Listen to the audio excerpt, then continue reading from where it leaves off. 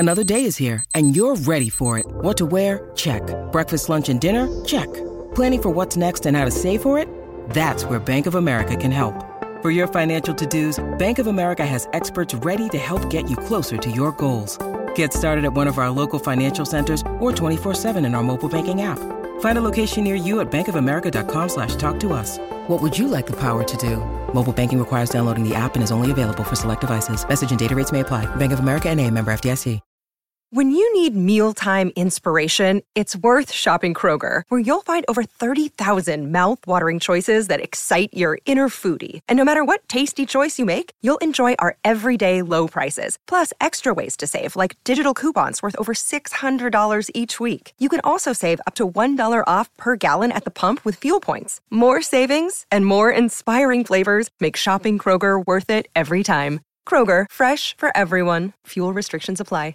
Hello, everybody. This is Marshall Poe. I'm the editor of the New Books Network. NBN listeners like to read books and buy them. So we thought we'd tell you that right now, our friends at Princeton University Press are having a remarkable site-wide sale. You can get 50% off books, including ebooks and audiobooks, with the code 50, F-I-F-T-Y, at checkout until May 31. You can save some real money on Princeton University Press books. I encourage you to go there and check it out. Welcome to the New Books Network. Good afternoon. My name is Brian Topher, Principal Architect of Topher Architecture, and you are listening to New Books Architecture, a podcast channel on the New Books Network dedicated to architecture and its publication. If you have any suggestions on authors who you would love to hear me speak with next, feel free to send me an email at btopher@topherarchitecture.com. Today's guest is Joseph Clark to talk about his book, Echoes Chambers, Architecture and the Idea of Acoustic Space. Joseph is an assistant professor of art history at the University of Toronto and is a licensed architect. Joseph, thank you very much for being here with me today. Welcome to the show. Good to be with you, Brian. So before we begin, can you tell us a little bit more about yourself? Sure. I actually grew up in the Midwestern United States in Southern Ohio, and I studied architecture at the University of Cincinnati. And after I finished architecture school, I spent several years working in New York City for Eisenman Architects and Skidmore, Owings and Merrill. And then I shifted into history. I did a PhD in architectural history at Yale. And today I'm on the art history faculty of the University of Toronto in Canada, where I teach modern architectural history. But I actually think maybe I should back up, because my motivation for writing this book really came earlier. Like I said, I grew up in Southern Ohio, where I sang in choirs, both at school and at church. And that experience taught me how much the acoustics of a building matter. When you're singing in a room with good acoustics, the architecture actually works with you. It supports the sound you produce and helps you hear the other musicians. That's why we all sound so good singing in the shower. But in a room that works against you, it's so much harder to sing, and the results are not nearly as satisfying for the audience. So when I went to architecture school, I came into school as interested in how buildings sound as how they look. And I actually remember being surprised at how many of my fellow architecture students had some kind of music in their background, either playing in a band, playing guitar, taking piano lessons, whatever. But the way that we learn to design in architecture school is almost entirely visual. And in my experience, other than about, 2 or 3 hours worth of lectures on acoustics, which mostly consisted of equations, sound was really not something that we were taught to think much about.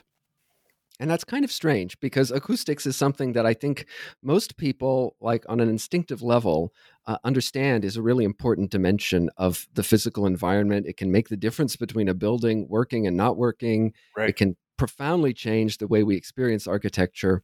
But for architects, for professional architects, it's kind of cloaked in mystery.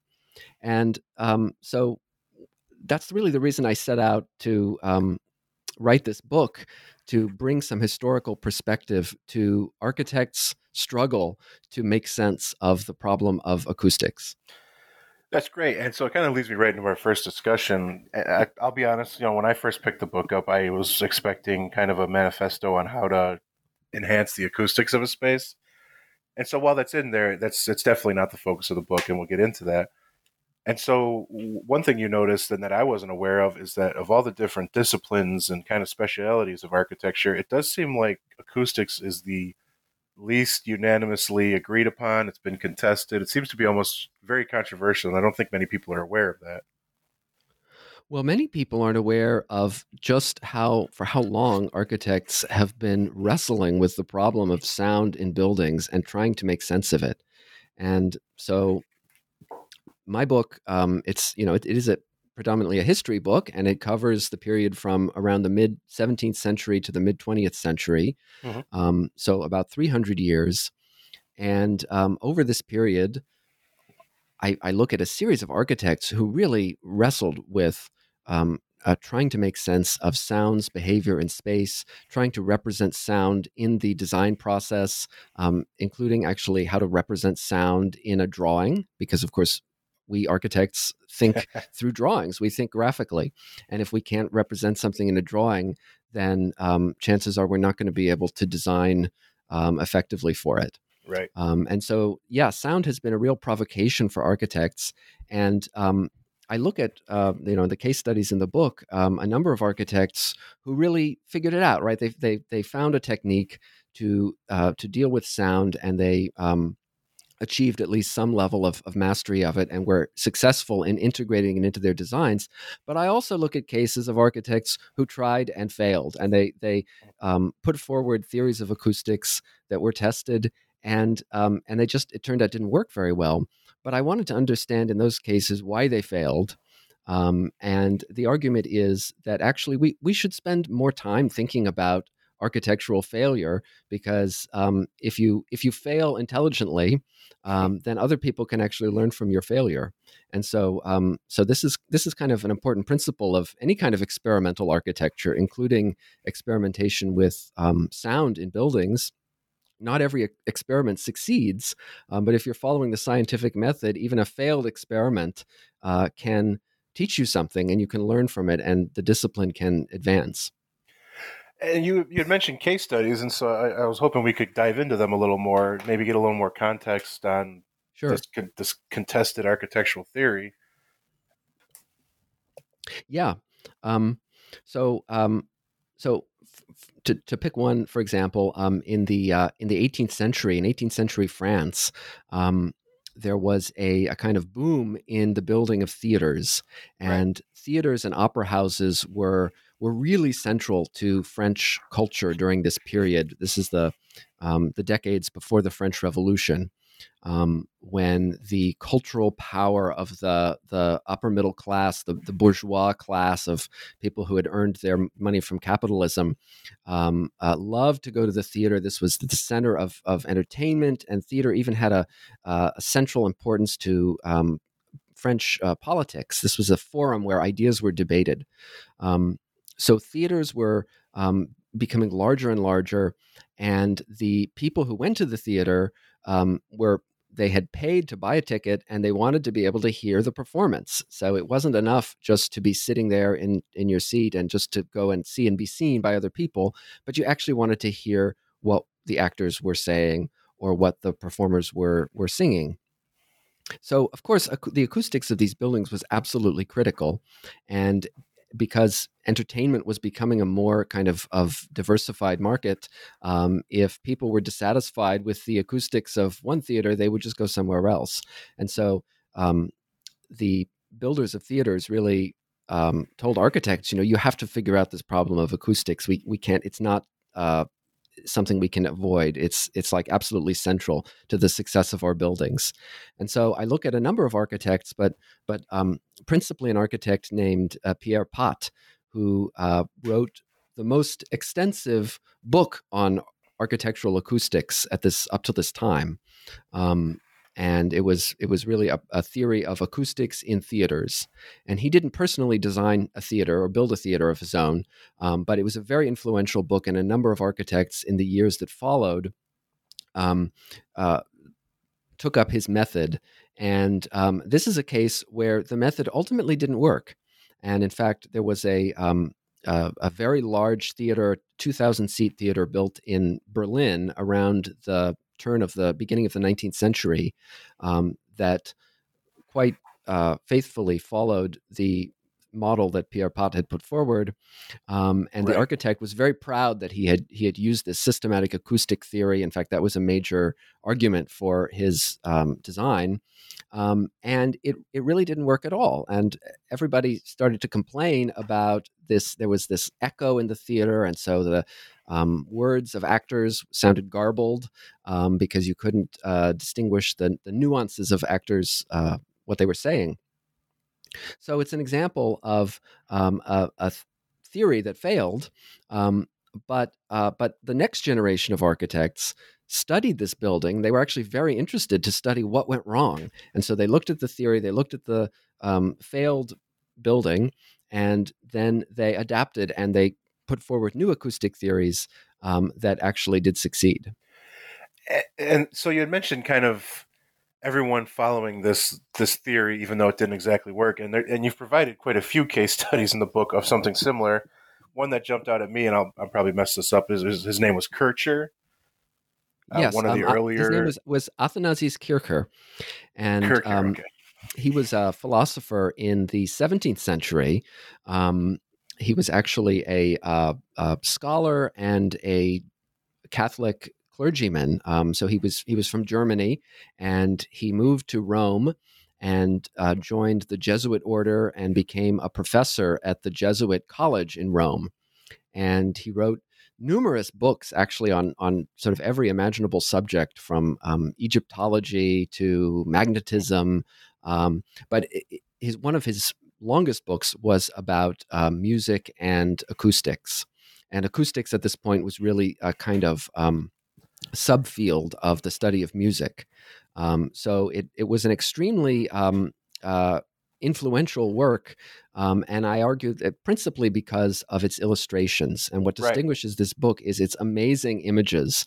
And for the past 350 years, people have gone back to this book not to read the text, because the text actually isn't that interesting, but because of Kircher's efforts to visualize sound graphically. And he and his team of illustrators, who are mostly anonymous,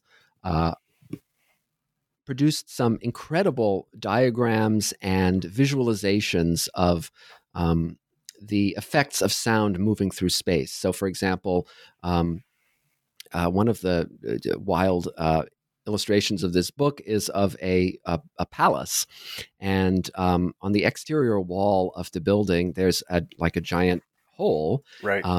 And it's actually a kind of spiraling funnel, and the idea is to collect sound from the street outside and channel it into a room on the interior of the building, where the acoustic funnel ends in the mouth of a statue. And so there's an illustration of a guy standing inside the palace in front of the statue, and it's as though the words are coming out of the statue's mouth, but it's actually sound from out in the street. And this was not only a hypothetical example. Kircher actually had a museum of his own. He had a sort of cabinet of curiosities of wondrous objects in Rome. And he would give visitors a tour through his museum. And the last object, the one that was really supposed to impress them, was a talking statue that probably worked on similar principles.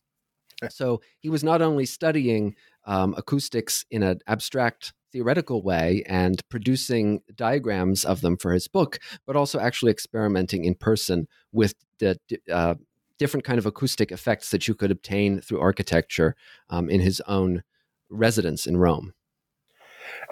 Absolutely, and I do agree. I actually looked up a lot of his images after reading it because I found them pretty interesting myself.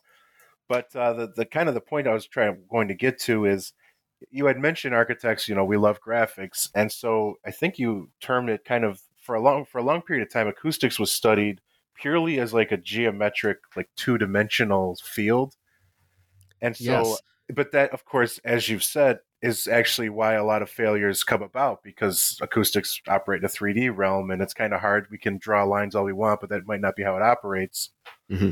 And so I know that's a bit vague. The question I have is, although I thought back to every acoustic textbook I've studied since I was a student, and personally, I still see a lot of diagrams in a two-dimensional plane. Do you feel like we've improved, come a long way, or are we still making the same mistake? That's a great question. I think the challenge is that in order to that the spatial movement of sound is actually incredibly complicated. If we were to model precisely how sound waves actually behave in a room, it would be far too difficult actually to represent in any kind of form. Absolutely. So inevitably, what we work with are abstractions of one kind or another. And one kind of abstraction is the sort of equations that contemporary acoustic engineers often use and have used for the past 100 years. For example, there's a famous equation developed around the turn of the 20th century to predict the reverberation time in a room, the length of time that sound will reverberate. And it's an approximation because what it gives us is a kind of average value based on statistically how much sound energy will be in a room after a given amount of time. But it's an abstraction. It's just an abstraction using numbers. Right. Now, graphic diagrams are another kind of abstraction. And like any abstraction, they are helpful in certain circumstances because they tell us certain things about the behavior of sound, but they're not actually capturing the full reality of it. And in certain cases, they might actually be misleading, as they were in many cases to architects whom I look at in this book who tried to work with graphic diagrams.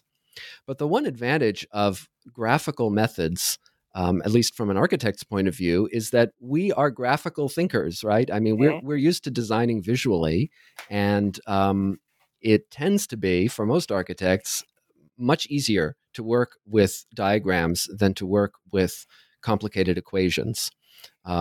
So actually, I talk about this book as an architectural history of architectural acoustics, because what I'm interested in is the efforts not of engineers, but really of architects, of people whose disciplinary understanding of buildings is formed through architecture, their efforts to make sense of sound.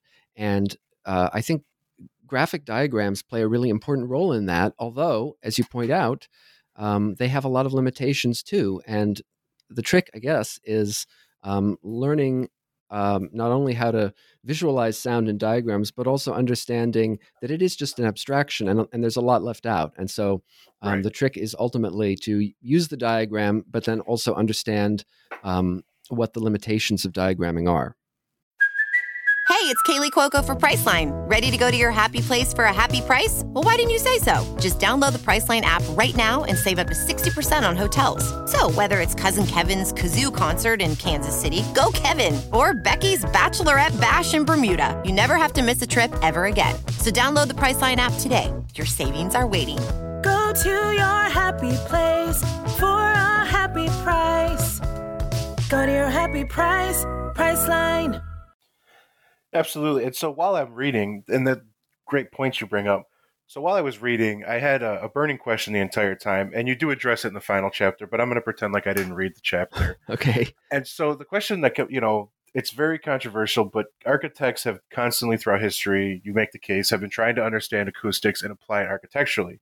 But so the question arises, eventually, electronics and microphones kind of enter the fray, and then in my mind makes a lot of that need to understand almost seem a little obsolete.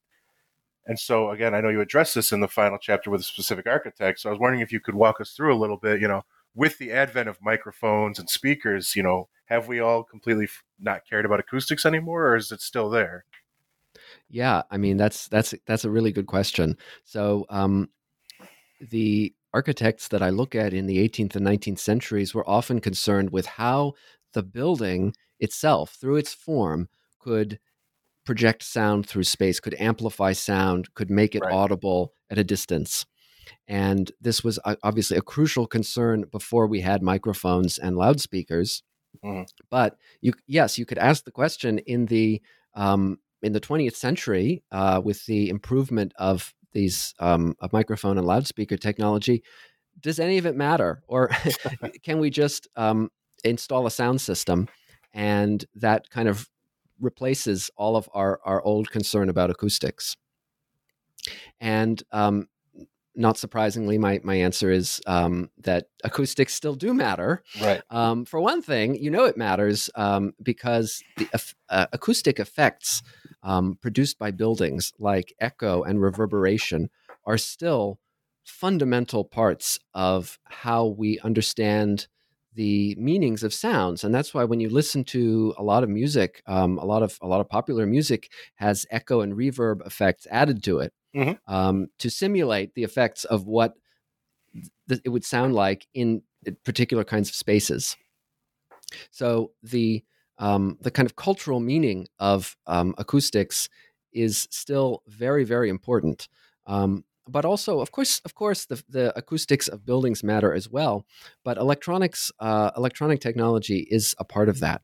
And the final chapter of the book explores this kind of tension between what you might call the passive acoustics of buildings and the active acoustic systems of electronic technology. In the case of Le Corbusier, Le Corbusier is, as we probably know, one of the most famous modernist architects of the 20th century, highly influential figure. But what many people may not know about him is his enduring fascination with sound and acoustics. He actually came from a musical family. His mother was a piano teacher. His brother was a composer and a musician. And although Le Corbusier was not a musician himself, he was fascinated by sound and avant-garde music. He actually briefly considered becoming a music critic. And he loved to go to the opera and go to concerts. And he thought a lot about sound and acoustics. And he did a number of designs in which acoustics was absolutely central. And he worked with a number of different acoustical consultants in the design of those projects.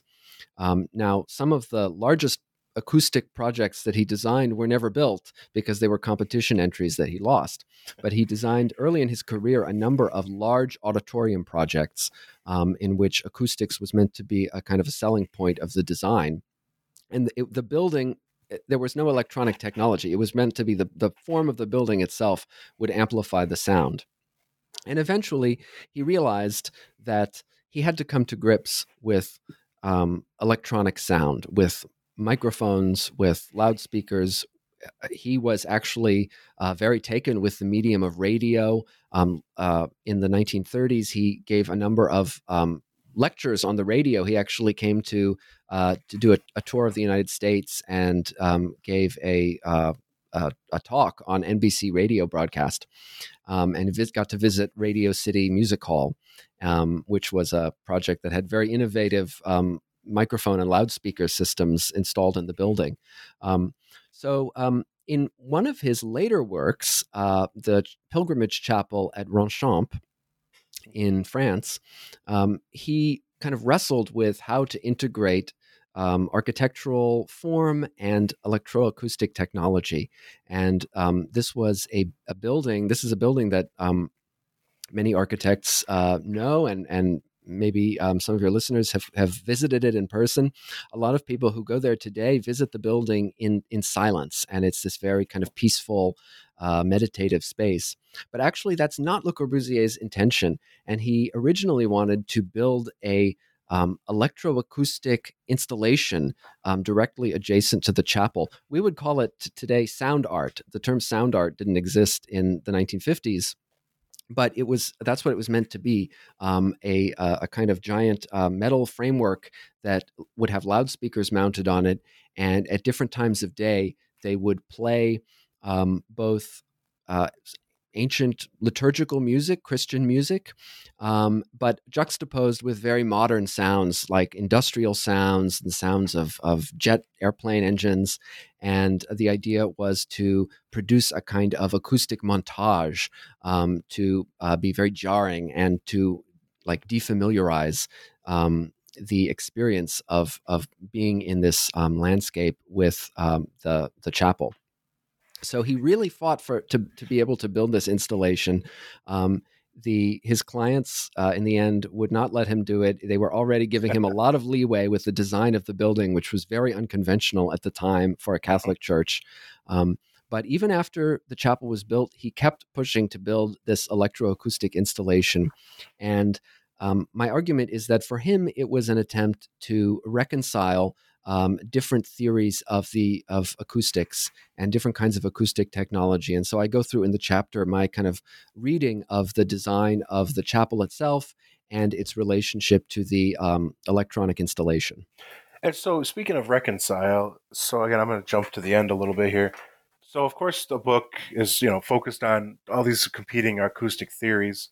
But assuming I understood correctly, you present the case that the kind of correct answer, and I'm doing air quotes, you can't see it, is that there should be a connection between the audio and the visual, which are two kind of almost seen as competing theories. But if my understanding correctly, you're saying that we kind of need to work on them both at the same time. That's absolutely right.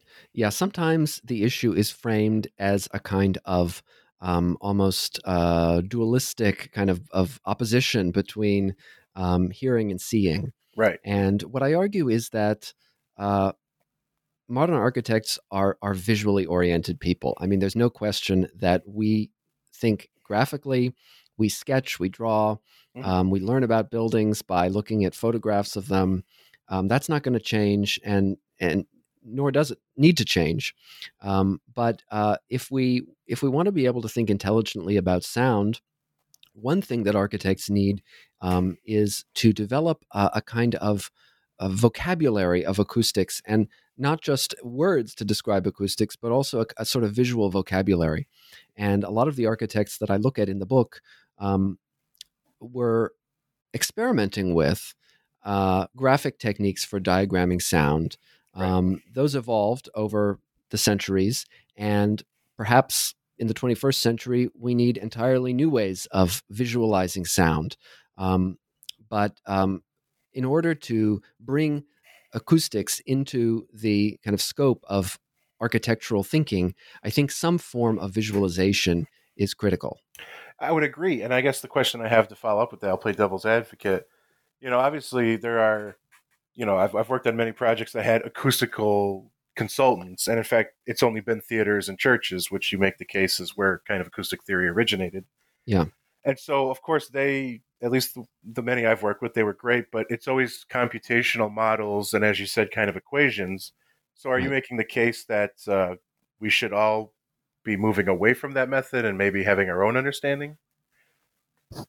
Yes, up to a point. I mean, I actually think I also have many friends who are acousticians, who are trained, as engineers, and are incredible people and incredibly talented.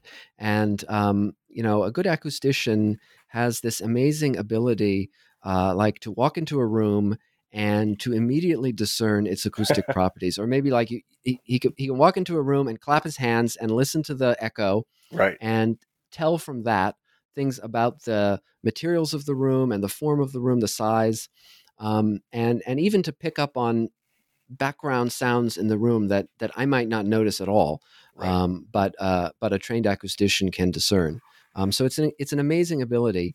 But yeah, the way that acousticians work is through computational models and through equations, and that's just not a language that most architects are very comfortable with. But I think if we want to design meaningfully for sound, and if we want our buildings to imaginatively be able to manipulate the acoustic dimension of our designs, it's important for architects to have some kind of, like I say, a vocabulary for talking about sound, for visualizing sound that is ours, that is compatible with the ways that we think, the ways that we design, Right. and also to have a shared language that we can talk with acousticians with. Because for major projects, of course, you're going to want to have a professional acoustician involved, and hopefully involved at an early stage in the design process, so that they can actually be a real partner in developing the design concept of the project. But I would hope that architects would not simply, design a building and then at the last minute you bring in an acoustician and say, here, make it work acoustically. But you actually bring them in to be able to work constructively together on an acoustic concept for the design. I agree. And so, of course, there's, many other, theories and case studies then that we're going to have to probably skip over, so I don't keep you all day. And so the question I want to wrap up with is, since the book has been published, what project have you taken on? What's occupied your time since the book came out?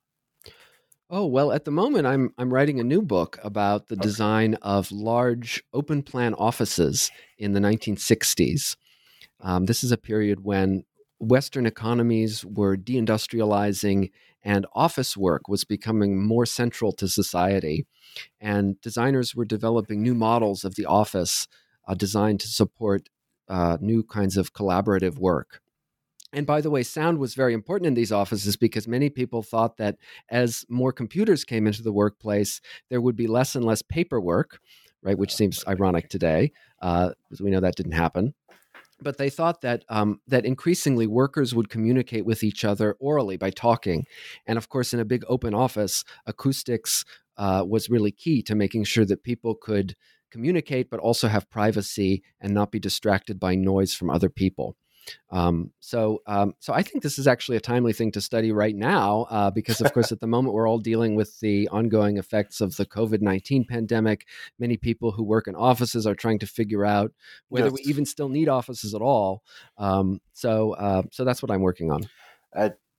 So perhaps in the future we can talk again then. I would love to. And yeah, it'd be very interesting to see, like, as you said, with the new office revolution we're facing. Well, I want to thank you for taking the time to talk with me today. Thank you so much. I've really enjoyed it. Oh, same here. So for everyone listening, the book is Echoes Chambers, Architecture and the Idea of Acoustic Space. I want to thank you for listening and have a great day.